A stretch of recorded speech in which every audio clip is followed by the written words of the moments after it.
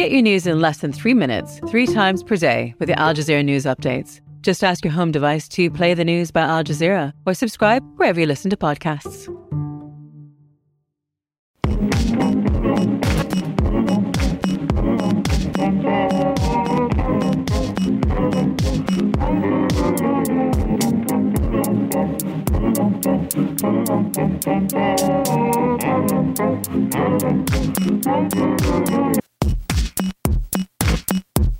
Edward Snowden kicked up an epic shitstorm when he decided to blow the whistle on his boss, the NSA.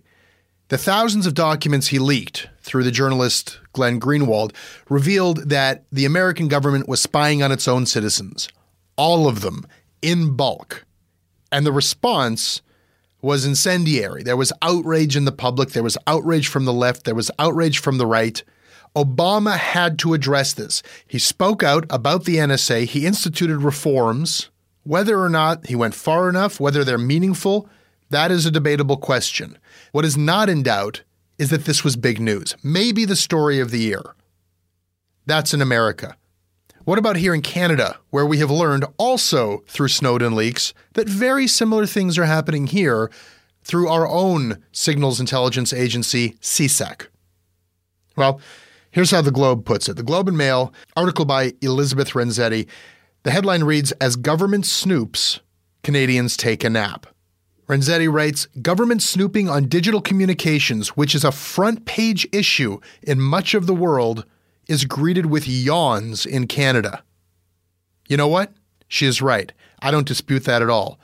But I do ask the question, who's writing those front pages? Who's deciding what gets reported, how thoroughly, and where it appears in the newspaper, and how urgent it seems once it gets there?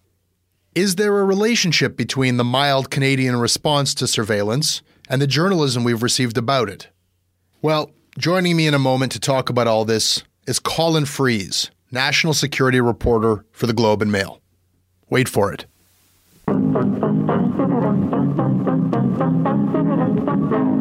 This show is sponsored by BetterHelp, therapy online that has served over 3 million people around the world.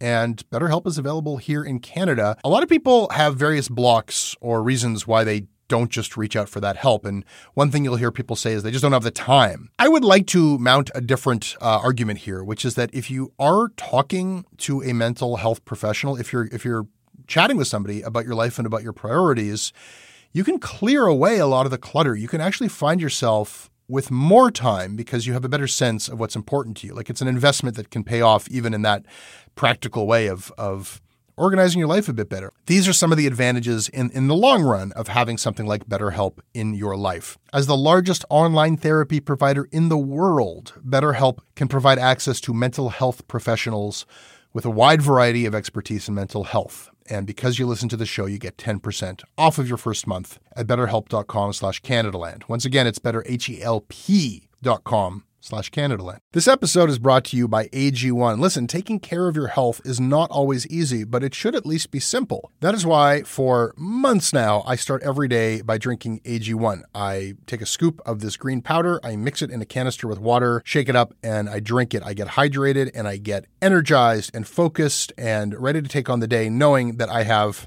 vitamins, minerals, pre and probiotics, and a lot more. These are things that science tells us we need. They are also things that I don't necessarily get every day outside of my AG1. Listen, if there's one product that I'm going to recommend that will help you elevate your health, it's AG1. And that is why I have been partnered up with them for so long. If you want to take ownership of your health, it starts with AG1. Try it now, and you'll get a free welcome kit that includes a shaker bottle, a canister, a metal scoop, along with 5 free travel packs. You'll get a free 1-year supply of vitamin D3 and K2 along with your first purchase. Go to drinkag1.com/CanadaLand. That is drinkag1.com/CanadaLand. Check it out.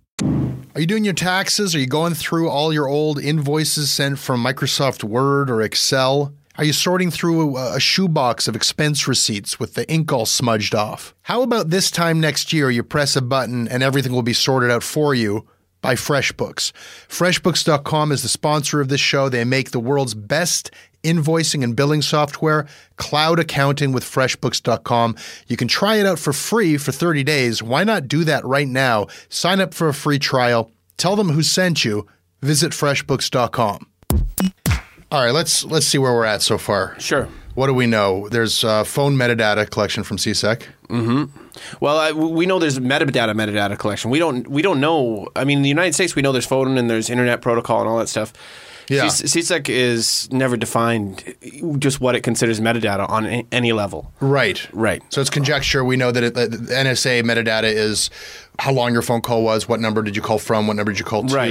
Is there location data in NSA's definition of metadata? It gets really technical, really legal very quick. But I mean, the NSA, thanks to Snowden, has published documents about its phone record metadata program, its internet protocol address program. And I don't think geolocation has ever been a specific program, but we know from a Washington Post Barton Gellman article about a project called Co-Traveler, where it can watch you and I walk down the street and go through 9 neighborhoods. They'll do a tower dump. They'll look at all the phones that have gone through these 9 neighborhoods, and by the end, there'll be only the 2 of us that have walked through these 9 neighborhoods together. So the NSA has the capacity to sort of use its algorithms to like funnel down, a million cell process phones. of elimination, and then they triangulate. So it amounts to like recessive location data. It's not real time tracking. It's after the fact they can tell where you were. Right. So high degrees of specificity about what the U.S. is doing, and that's, Snowden forced their hand. In Canada, we still don't, apart from the couple of Snowden documents that have been released on what Communications Security Establishment Canada is doing, we still have no idea. There's nothing in public documents that specify even what the definition of metadata is for Canadian. But we do know that they're collecting metadata, however they define that. Yeah. In June, I wrote some stories about how, dating back to at least 2005, we got our ministers of national defense, there's been a few of them now, to sign off on what's known as a ministerial directive authorizing CSEC to collect metadata broadly, including some Canadian metadata, in pursuit of its overarching objectives, which is find the bad guys in the wider world. And, but apart from these documents saying that the Canadian government can do this because Canadians' conversations are shielded, they're protected, but they write very explicitly that metadata is not a conversation. It's not an email message. It is something other. And so legally it can be treated as something other. I want to talk about that a little bit more later, because I know that because of CSEC's very specific interpretation of language, what it is to track, what is surveillance, and their definitions may be different than what your common Canadian would consider to qualify. But first, I just want to run down the list. So, I take it that we know so much less about what CSEC has been up to than the Americans know about the NSA, but we do know some things, thanks in part to your reporting. We know that some kind of metadata collection also at some undisclosed mid-city airport. Right. That was the CBC published leak about the Snowden document about this exercise where CSEC basically took traveler data from devices that were using airport Wi-Fi and looked at where they were going and what they were doing. And this is what made, I think, some people's heads explode, which is that, wait, you're not supposed to be spying in Canada. How can you be doing this? And the answers that came back in very carefully worded statements is, and this was voiced primarily through the watchdog agency, which is that no, it is legal. It's just metadata, and no identities were revealed. So yeah, and they're pointing to a definition of what CSEC's parameters are, what their mandate is. They're not allowed to spy on Canadians, and they say, well, we're allowed to get metadata, and they're pointing back to a bill that predates like the term metadata. Well, actually, if you talk to a CSEC guy, they say metadata's always been around. We used to spy on, when our corporate ancestors were spying on Nazi communications, a radio transmission could be considered metadata. But your point is taken. There is no legal definition of metadata in Canada that works for everybody. There is CSEC's very particular and secretive. Yeah. With electronic messages, there's always been stuff around the message. But I would say that this notion that the stuff around the message can be treated different than the message itself when it comes to your citizens, That's what's new in the last 10 years. If a private eye in the 40s were to like follow you to a payphone, right? Like, you know, look through binoculars at what number you dialed, write down how long the call was, right? And then followed you to the next place, you could say, well, I wasn't spying on him. I didn't hear the conversation. I think most of us would be like, yeah, that's bullshit. You were spying on me. Well, right. And in fact, even another example is, you know, I think this has happened. Police through the decades have wanted to take a peek into your mailbox and see who's been sending you letters, write it down. Right. And, you know, it's just the envelope. It's just metadata. It's just metadata. Okay, you know? So just, I mean, I know that this stuff it's so technical and expansive, but we'll try to get it down to a list of what we do know. And we also, so much of it is in shadows. So we know about the Brazil thing. We know they've been spying at the highest levels on behalf of industry in Brazil. Oh, on behalf of industry, they fight that too. I mean, it is...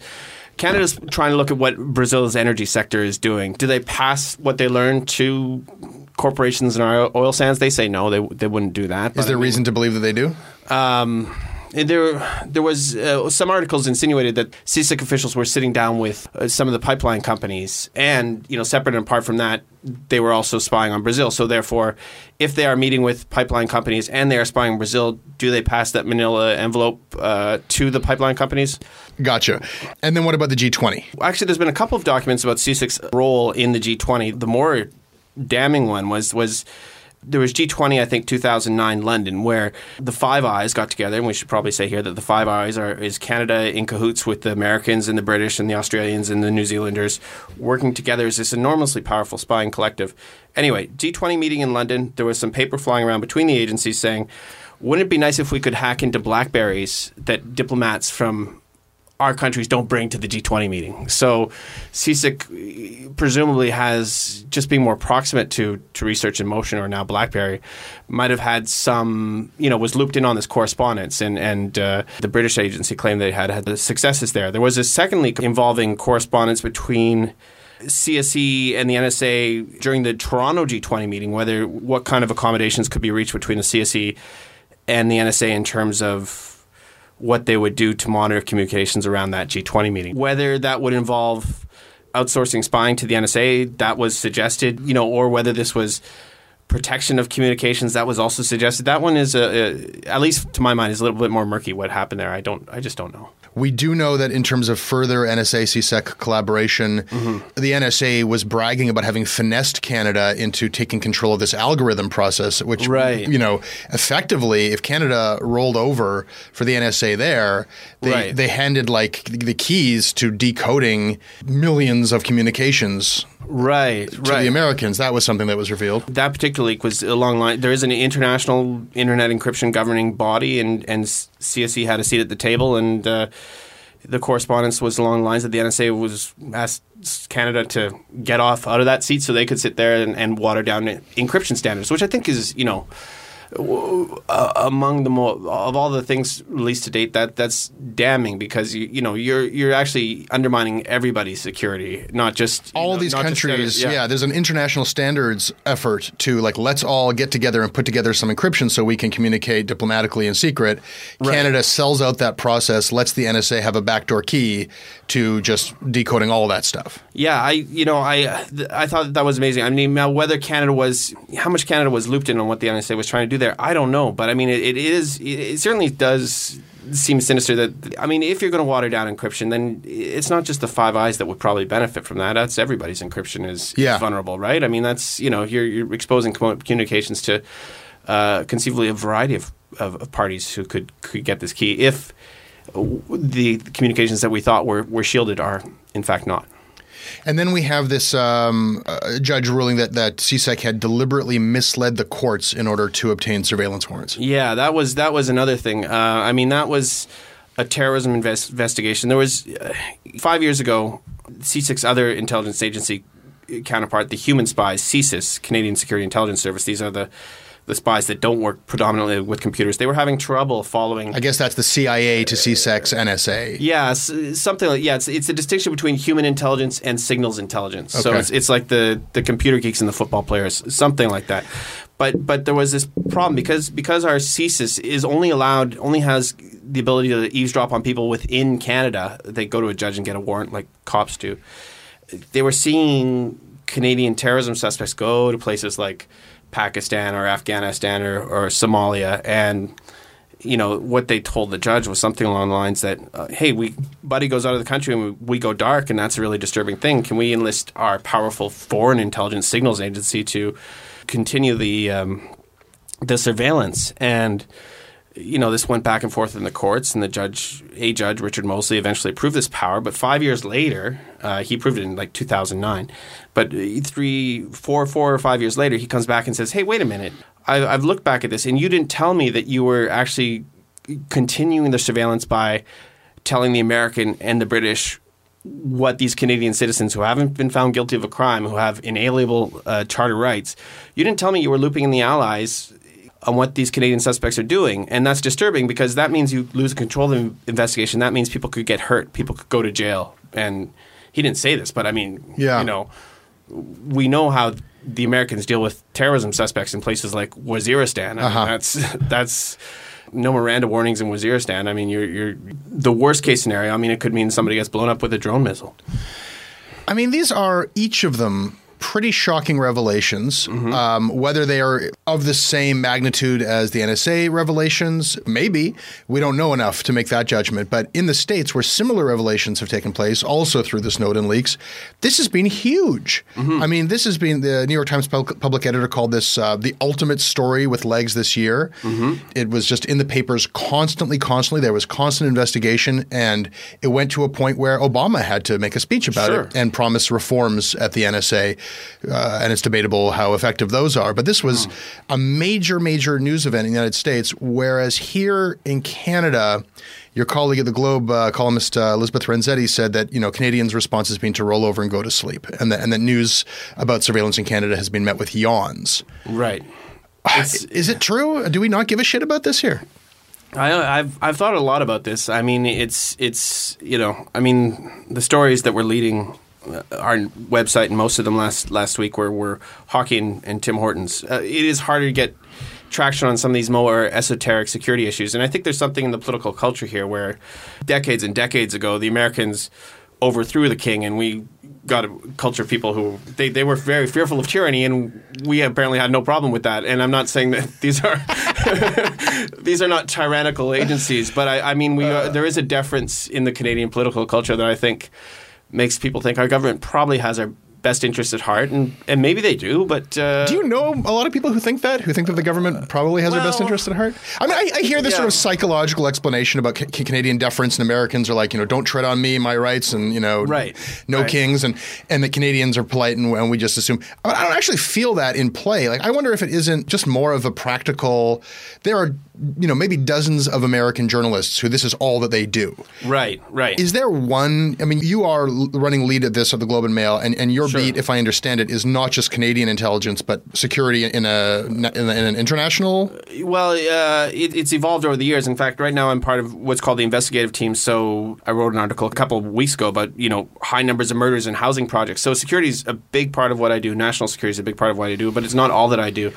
I mean, it's not to degrade or diminish the fact that you have been working your ass off and breaking a lot of news on this. But my point is there one journalist at a mainstream news outlet in Canada whose only job is to watch Canadian intelligence? Well, it's a big issue, and people take different perspectives. I think Stuart Bell of the National Post is very good at documenting how Canadian extremists travel in the wider world and how terrorism can come home to roost. I mean, Michelle Shepard of The Star, has done a lot of reporting on the ground from places like Somalia and Kenya and Yemen and places like that. Jim Bronskill, Canadian Press. Everybody makes a contribution. But it's, if there is a club, it's a very small club. I think all the names that you listed, and there's no slight to them, because I think that those are people who do incredibly good work. Yeah. There's a second tier of journalists, and maybe I was one of them when I was writing about the stuff at Maclean's, who are responsible for covering a ton of stuff and sometimes surveillance. And when I see the majority of coverage of this stuff, it is by people who do not have the background and foundation in these issues to divine fact from fiction in the jargon that CSEC throws at them. And the same Rolodex of guests gets trotted out. When this is in broadcast media, it's always like Ray Boisvert, formerly of CSIS. It's a former spook who comes on and tells us we have nothing to worry about. And I see him again and again and again. And I kind of sometimes am like yelling at the screen or the radio because like somebody needs to correct him on this stuff or challenge him on this stuff. Yeah, I mean, I've known Ray. I've quoted Ray. I mean, he's rooted in the fundamentally good guy, rooted in the human intelligence world and not in this signals intelligence world, of which there are very few people who, I mean, everybody who is part of that world is sworn to secrecy. And apart from one significant leaker CSIC produced in the 1990s, there hasn't been anybody who's come out of that organization generally. Maybe a couple, but I mean, people are literally sworn to secrecy for all of their lives. I mean, that's no different than the NSA, right. But they did have a Snowden, and we haven't had a Snowden. And and I think that they've said that they are explicitly taking measures to make sure that they don't have a whistleblower. Right. Well, I mean, that's their job, I guess. That's their job. I mean, the Snowdens are a rare breed. Although in 1995 or thereabouts, there was a CSIC whistleblower named Mike Frost who had been a 40-year CSIC employee and wrote this book that is actually very revealing about how Cold War-era CSIC did some interesting things. Like he wrote in great detail about how they set up a spying operation in the Canadian embassy in Moscow, how they had to smuggle like pieces of surveillance gear piece by piece in diplomatic bags so we could listen to the Russians. And he had some information about, the RCMP directing CSIC to spy on Margaret Trudeau's car phone when she was the wife of Prime Minister. I didn't know we had car phones back then, but that's what he asserted, and figure out whether she was who she was talking to, whether she's smoking dope or stuff like that. Hoover type stuff. Hoover type stuff, right? So. And Frost, this particular book has its detractors, but there's still some people in the States who hold it up today saying this is a great insight into the signals intelligence world, that the U.S. didn't produce anybody like this till Snowden. There was somebody else, wasn't there? Wasn't there a woman who like found herself, she was working for CSEC, and she found herself like eavesdropping on some woman's conversation with her gynecologist? Yeah. Andrew Mitrovica was telling me about her. Yeah, this was Jane Shorten, I think. That's right. And Mitrovica did some articles about her back in the day, and that was a bit before my time, but she also comes up as the, there was a New York Times article written about her in the mid-90s. So these types of people are very rare in Canada. I mean, it's I think just percentage-wise, you're going to have few leakers in Canada, but, there are these sort of principled people who pop up from time to time. The Canadian agency is maybe like a 10th or a 20th the size of the U.S. agency. So percentage-wise, you're going to have fewer leakers. But, when they do come along, they say incredibly insightful things that you've never heard anywhere else because largely the public is shut out of this arena. There's, So. Yeah, and on this panel that we're appearing on, by the time people hear this, it'll have passed, but CSEC was invited to send somebody and they declined. Yeah, I mean, it's incredibly hard to actually get straight answers to straight questions out of them, although I'm trying. I mean, theirs is a voice that should be represented. I mean, I think... They're in contempt of journalists. Like, I think they've shown nothing but bad faith when it comes to transparency. Or they always point you to their mandate. Well, we are like, it's illegal for us to direct our activities at Canadians. And then it comes out, well, yeah, but while we're directing our activities at somebody else, we might also be spying on Canadians. And we don't track Canadians, but if they are getting our metadata, there's a chance, and they're getting our metadata in airports, I think that there's probably a decent chance that they're getting location data. So they're not tracking us because they haven't specifically targeted one Canadian to put a tracking button on you, but they may very well be able to track where you have been. I mean, all of this like weaselly, use of language is sort of the enemy of the kind of clarity that a journalist like yourself is trying to bring to your readers. Well, that's the thing, and I think at the very least, it'd be nice if somebody could give us a list of verbs as they understand them, like collect, target, track, communications, right? Communications, like the documents, that I got on metadata is it states there in a briefing note, metadata is not a telecommunication. It is the information around a telecommunication. And why is that important? To you and I, it doesn't matter. To them, it means it's, okay. Can't listen to a Canadian conversation, Canadian metadata. It's a whole different animal. So so it's... I mean, nothing could be more boring for people to read than a semantic debate about how you define the word communication. Right. Is that why the public has failed to really grab onto this stuff? Well, I'll tell you, I've been scratching around on CSIC for a while, and without Snowden, it would have been very tricky to write at the length that I did. It's just too esoteric, too off the radar screen. It is. I think I published one article about metadata 2 years before, and literally you're sitting shoulder to shoulder with an editor for like an hour in a time compressed news process to try to like go from this arcane, technical, legal world to something that, my grandmother in Sudbury could understand. And it's these things work against ongoing and to the Globe's credit, I work at a newspaper that actually allows reporters to invest some time in certain subject matters, even if there's no immediate payoff. And a lot of news agencies don't have that luxury, right? So, yeah.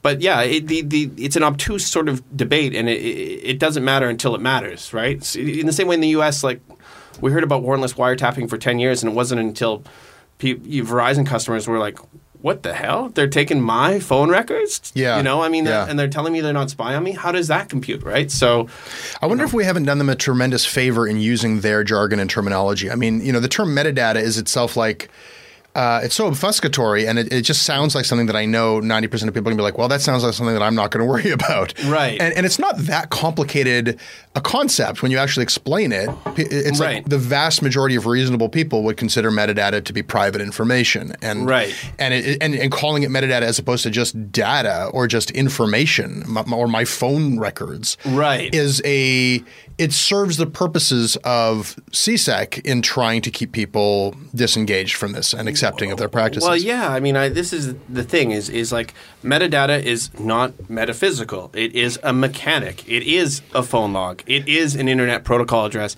It is geolocation information. It is the government knowing where you are, where you could be. If you actually talked about these things with some specificity, it would be very helpful. And it's also, I mean, there could very well be, I think, if you're fishing with a pole in Lake Superior, there's different rules than if you're fishing with a trawler in the Pacific. You know what I mean? There's, bulk collection versus targeted collection. And maybe the rules should be different on some level, but that's a conversation you might want to have. I think it's such a tricky one. I don't mean to make it sound overly simple because we're always struggling for these metaphors rooted in like people's vocabulary of spy films and whatnot. Right. And because most people, I think, to hear, well, they're spying on everybody, so that doesn't feel like the movie where like somebody has targeted me. But in fact, if they're spying on everybody and collecting bulk records. Right. What they'll be able to do with that in time regressively might exceed the intrusion of a classic wiretap in a movie. Oh, yeah. I mean, this is why I think these agencies would do themselves a favor if they gave plain language answers. How long are you retaining this stuff for? We heard at a parliamentary committee the other week that there is a retention period. So presumably CSEC 40 years from now won't have every freaking phone number I've called on my phone over the last 40 years because you could. What is that retention period? We don't know. They wouldn't say. They say we have one, but we don't. But they won't say what the retention period is. So I mean, I think they hurt themselves by and with metadata, there are certain privacy protections built into how they handle it. But they won't say what they are. So I mean, it's. But it even seems even the courts seem to be confused by what they're doing. Yeah. And they by that judge's ruling, they are intentionally. I mean, if they're intentionally misleading the court, which is what that judge found, then I wouldn't put it past them to be intentionally misleading journalists and therefore the public. That's the thing. It's I feel like this is like the enriched class and the rest of us are in special ed because we're and I'm sorry, but I mean it's just like they've taken this to extremely advanced legal and sophisticated arguments that make sense to themselves. But unless you can bring it back to the public and say, this is why we're doing this in very plain language. And as we get further away from 9/11, everybody likes to say, if Osama bin Laden was calling Canada, we need a mechanism to know who he's talking to. Great. But, Osama bin Laden's at the bottom of the ocean. There's still, you can't justify these sort of war paradigm powers when people aren't necessarily feeling the threat to the same extent anymore. Have they cited any specific instances where they caught a bad guy and prevented something from happening? No, I would love to know a specific. In the U.S., I mean, they had this sort of special committee looking into whether its bulk collection programs had generated anything like that. And I think the answer came back was no, not really. It's so you have programs of great expense that are valuable probably to a point, but I mean. And that's a whole other issue is how much we're spending on this stuff. I mean, if if C6's budget goes up from $100 million in 2001 to $500 million today, are we getting 5 times as much good stuff as we were getting before? I mean, where's the value for money? That's the other. Sure. Yeah. I mean, I hear your frustration and a plea for CSEC for clarity, but they're in the business of not doing that. You're in the other business, and I wonder, within the Globe and Mail, are you the guy at the table saying, like, please bump this up, give us some more exposure, please, let's run this now? Is that part of your job? Like any reporter, I always think the story that I'm working on is the best and most important. Trying to agitate for the stories you think are important is any reporter's job, I think. I do think, though, if there had been no Edward Snowden and I was pulling out the documents from CSIC that I was getting before anyway, would there have been the same, Would anyone have given a damn if the Americans hadn't done it first? Yeah, exactly. It's a great hook for us to explore our own programs to the extent that we can, but yeah, we still don't know enough about them, bottom line.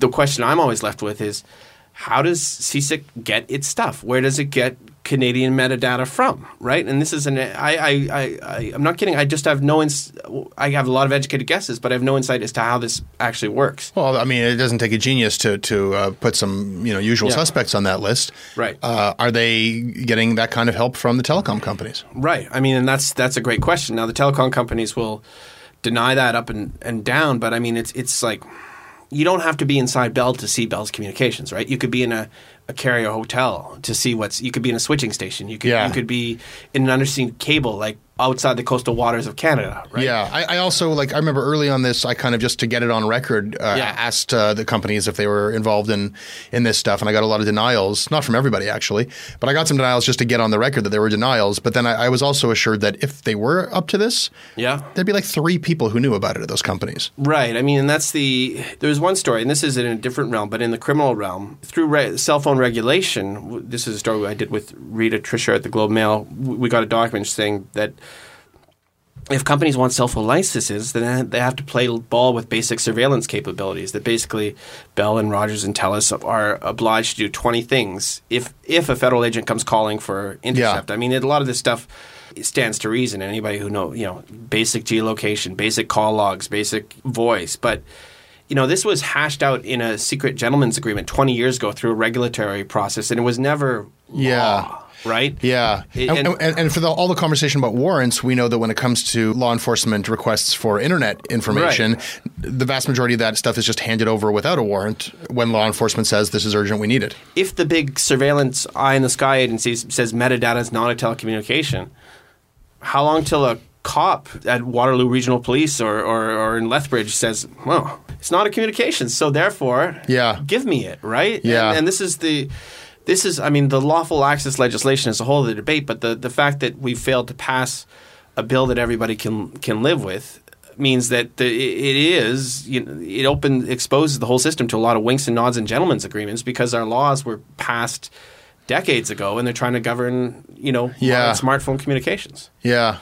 So maybe something like that, if a big revelation about the telecom industry, or also, I mean, this is sort of a doomsday scenario, but we are talking about a Canadian bureaucracy here. They don't have the greatest track record of, securing their data, and if we're curious what they're collecting, I wonder what laptop is going to show up in a dumpster somewhere. Well, yeah, I mean, this is the thing. We all have this interest now in making sure that our communications are actually kept secure, and that's why you would actually want to know at what points the governments and the phone companies and the internet companies are intersecting. But right now we don't know a lot. There is an interesting initiative led by the folks at the Citizen Lab where they've written to Bell and Rogers and TELUS and 16 other companies saying, listen, we want to know in what circumstances you've handed over information to the cops, and a long list of like geolocation, tower dumps, subscriber information. Like, give us numbers. I mean, this is in the United States, they do these things. Like Verizon has coughed this sort of stuff up, right? So and just transparency reports, that's becoming the norm in America. There's a lot of pressure. I mean, I think it's a truism, just to go back to the political culture thing. In America, they will always take any national security imperative way too far, but there's actually better self-corrective measures built into the system to pull them back, right? It doesn't mean that people do get engaged to actually force changes to these, secret world stuff. Yeah, it's coming from the left and the right in the States. It's right. They swing hard one way, but then people very violently, push back. Right, and whereas I don't know if we Yeah. I think at the minimum, I would like to, it's very difficult to find a parliamentarian in either house who's engaged in these issues. I don't know why, right? I mean, there's the minister. Yeah, that's a really good point. I mean, like nobody has made it their business to beat a stick about this. Yeah, I mean, there's the pattern that follows is that there's a disclosure, whether it's the Brazil thing or the airport Wi-Fi thing. The opposition gets exercised and starts asking a few questions. The Minister of National Defense, who operates CSIC, deflects them, and then it just dies away. And they all point to this commission, the commissioner of CSEC. Yeah. Like it's just sort of a lame watchdog who the last guy actually said, I can't, it's his job to warrant to Parliament that what CSEC is doing is legal. And on one small point in his last outgoing report, the last guy said, I can't give you that assurance because there's some missing documents here. Yeah, I mean, that was an interesting thing in the last report is that he was not possessed of sufficient information from the data agency that couldn't give him enough data on to make his assessment of what's legal and what's not. And here's the problem. They're possessed of asking only one question is this lawful or is it not? It seems to me that CSIC, more than any other agency in the federal government, gets to shape its own legal environment. Who got to decide that metadata is not telecommunications, the information around the communication? Well, I think that starts with the embedded lawyers within CSIC writing a legal opinion saying it is not a communication, it's something other. And then they get the Minister of National Defense to sign off on that. And this is in 2005. For 10 years, the agency has had this ability to play around with this stuff without Parliament knowing, without a sitting judge. Now Parliament and sitting judges are getting involved. But they're coming to the debate like 8, 9, 10 years after the fact. Like they sat around a table and all agreed on some terminology. It's like the expression you can have your own opinions, but you can't have your own facts. You can't have your own dictionary. I don't fault spy agencies for spying. I fault lawmakers for not constraining. But right now they seem to have built CSIC as a sort of free floating entity that doesn't. It's like an extrajudicial. Like who do they answer to? That's frightening. They don't exist in a judicial environment. No judge ever comes in and says that's lawful or not. It is often the Minister of National Defense, which is people like Rob Nicholson or Peter MacKay or Bill Graham or David Pratt. And I went back to some of the Liberal ministers of national defense. I'm like, do you remember signing this thing? And do you know what you did? Do you know that was kind of a fundamental thing that you changed? And? Well, if they either had really good poker faces or they didn't largely recollect what they had signed, or they couldn't talk about it anyway. You know what Bill Graham said? Well, when you're the minister, you got to give a lot of deference to your bureaucrats. And I'm like, right. So where's the challenge function? And what I think is like, if you're going to have this arena, the metaphor I gravitate towards now is like there's one referee on the ice. If the government isn't providing the proper check on this, if the opposition parties aren't providing the proper check, if the courts aren't putting a check on this, if the public isn't informed enough to put a check, like it's like there's you and like the half dozen journalists you mentioned. The realm of hypothetical privacy breaches doesn't really – I'm not saying you should scare people, but people need to feel like they've got skin in the game. So and that might be it right there is that nobody has felt – that's what I always hear whenever I do like a 3-minute talking head on any of these issues is like, why should people care? How's it going to hurt them? Right. And you got to get kind of sci-fi-ish to explain that. You got to kind of speculate.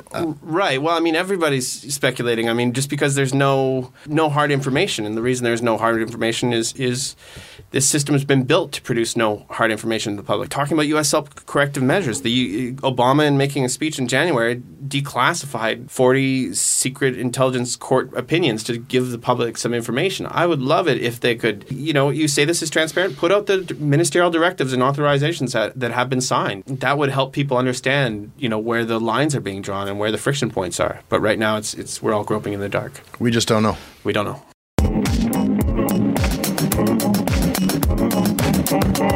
Hey, that's your Canada Land show. I hope you enjoyed it. You can always email me, and if I can, I'll write back. I'm at jesse@jessebrown.ca. I am on Twitter @JesseBrown. The website for this show is CanadaLandShow.com. There you will find more information about these podcasts, plus articles by me and other people posted all the time. The next podcast will be up on Monday. If you like this show, recommend it.